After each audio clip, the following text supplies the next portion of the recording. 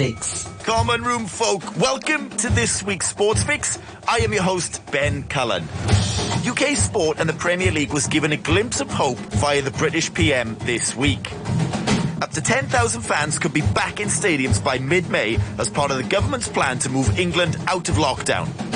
Prime Minister Boris Johnson has announced a 4-part plan to lift the coronavirus lockdown. Outdoor sports, including football, golf and tennis, will be allowed to resume in England from the 29th of March. The turnstiles of our sports stadiums will once again rotate, said Johnson. The government says it will run a series of pilot events in April, which will include the Premier League. If the pilots are successful, up to 10,000 people could be allowed in stadiums for sporting events, but not before the 17th of May. Miami Heat have beaten the Los Angeles Lakers 96-94 in a rematch of last season's NBA Finals. The Lakers claimed a 4-2 series win to take the title last October. But in the first meeting between the sides this season, Kendrick Nunn scored 27 points and Jimmy Butler had 24 points and 8 rebounds for the visitors in LA.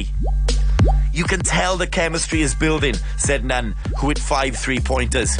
We've been together for a week and a half and it just gives us more of a feel for each other.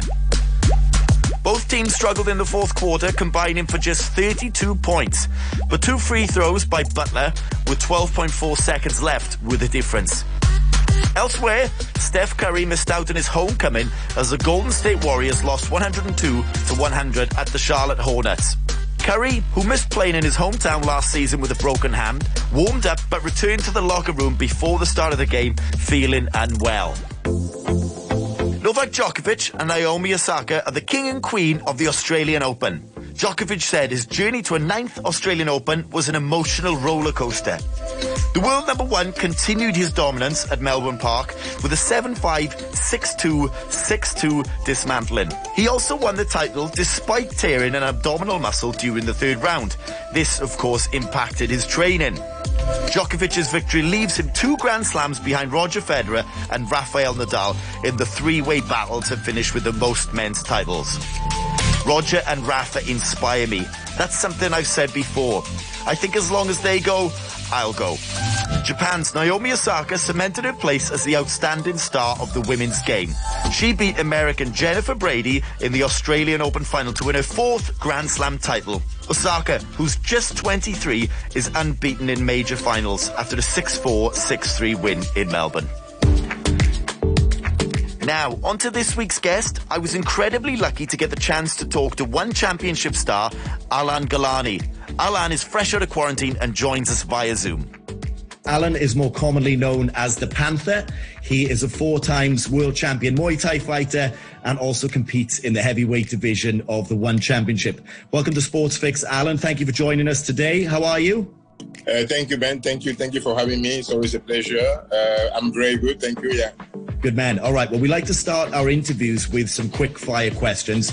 So do your best to answer as quickly as possible and we'll feel you out a little bit and give the listeners a chance to cast judgment. Okay, let's do it.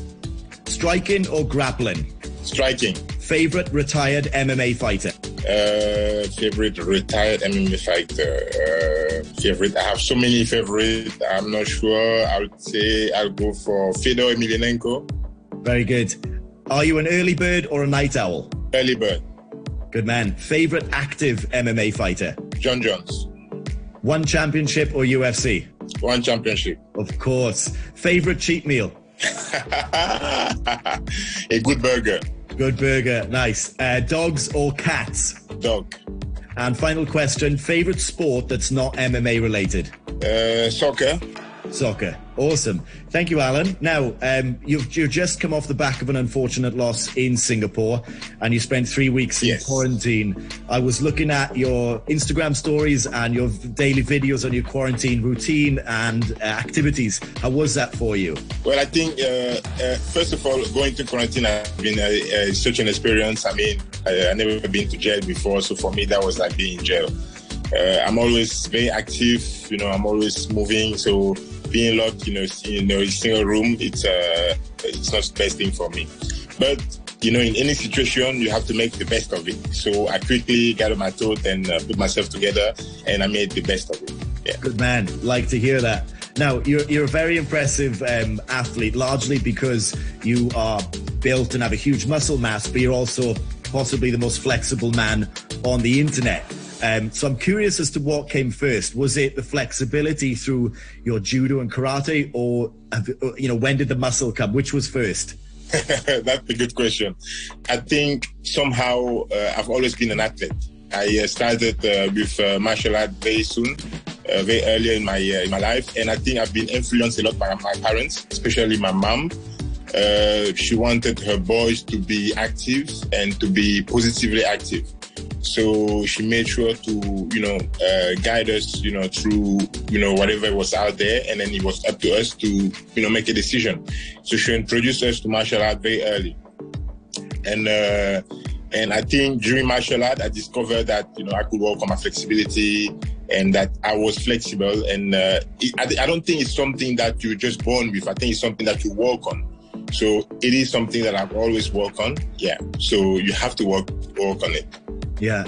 Nice. Now, I read on the internet, now you never believe everything you read on the internet, but I read that you started with judo and karate. Is that correct? Yes, that's correct. I started with judo. One day, I was watching my brother doing karate while I was doing judo. And I was doing very good in judo. And I think the coach, the regional coach, they didn't want me to do anything else because I was, quite the athlete in judo. So I was winning and I was like leading the team. And I think I was going to watch my brother or waiting for him to finish his karate. So every time I was watching them training, and I was kind of like copying the move on the side, just like practicing on the side, watching what they were doing. And I used to practice a bit at home with my brother when we go back home. So one day I was just waiting for my brother, and they were doing this competition. And they were missing a competitor. And then they asked me to just join quickly. And I never done it before. I was just like watching them. And I was very happy to jump in there and join. And guess what? I did the best fight of the afternoon. That's how I got into karate immediately. And I started liking, the striking and all of that. And not long after, I switched to kickboxing. That's amazing, especially that's a fact you'd never done it before. That's a really good story. As a teenager and then moving towards an adult, when did you start competing in competitions, whether it be Muay Thai or kickboxing, and then obviously you moved into MMA? What was the journey? I was always a fan of competition. I always wanted so much fun. I think it's important to do something that you like, and I really love it, and I was having fun. So it was very easy for me because I just like it. And I like the fact that it was positive. It was positive for me. Being someone who was very shy when I was a kid, I was very shy when I was a teenager. Martial art gave me that confidence that I needed, that confidence that I needed. And that's something that I'll never forget. So I was always competing anyway. Since I was a teenager or since I was a kid already, whether it was like just regional or whether it was just like local competition, it was a competition. So it was very easy for me to evolve and into a bigger competition. So it was quite natural to evolve into bigger competition. But so I did compete in judo, then I competed in karate, and then I switched to kickboxing, and I did competition in kickboxing. And I just loved the striking part of it. And then it was Muay Thai. When I became African champion in kickboxing, I wanted to conquer the world. Thank you, Alain. We look forward to hearing more from you again next week. Hong Kong, are you ready? This is the hottest ticket in the world right now. This week's hottest ticket in the world takes place in the Principality Stadium in Cardiff. Wales take on England in the Six Nations and will compete for the Triple Crown Trophy. The stadium will be empty, but as always, it is set to be a cracker between these two age-old rivals. Have a great weekend, everybody, and I'll see you for your sports fix next week.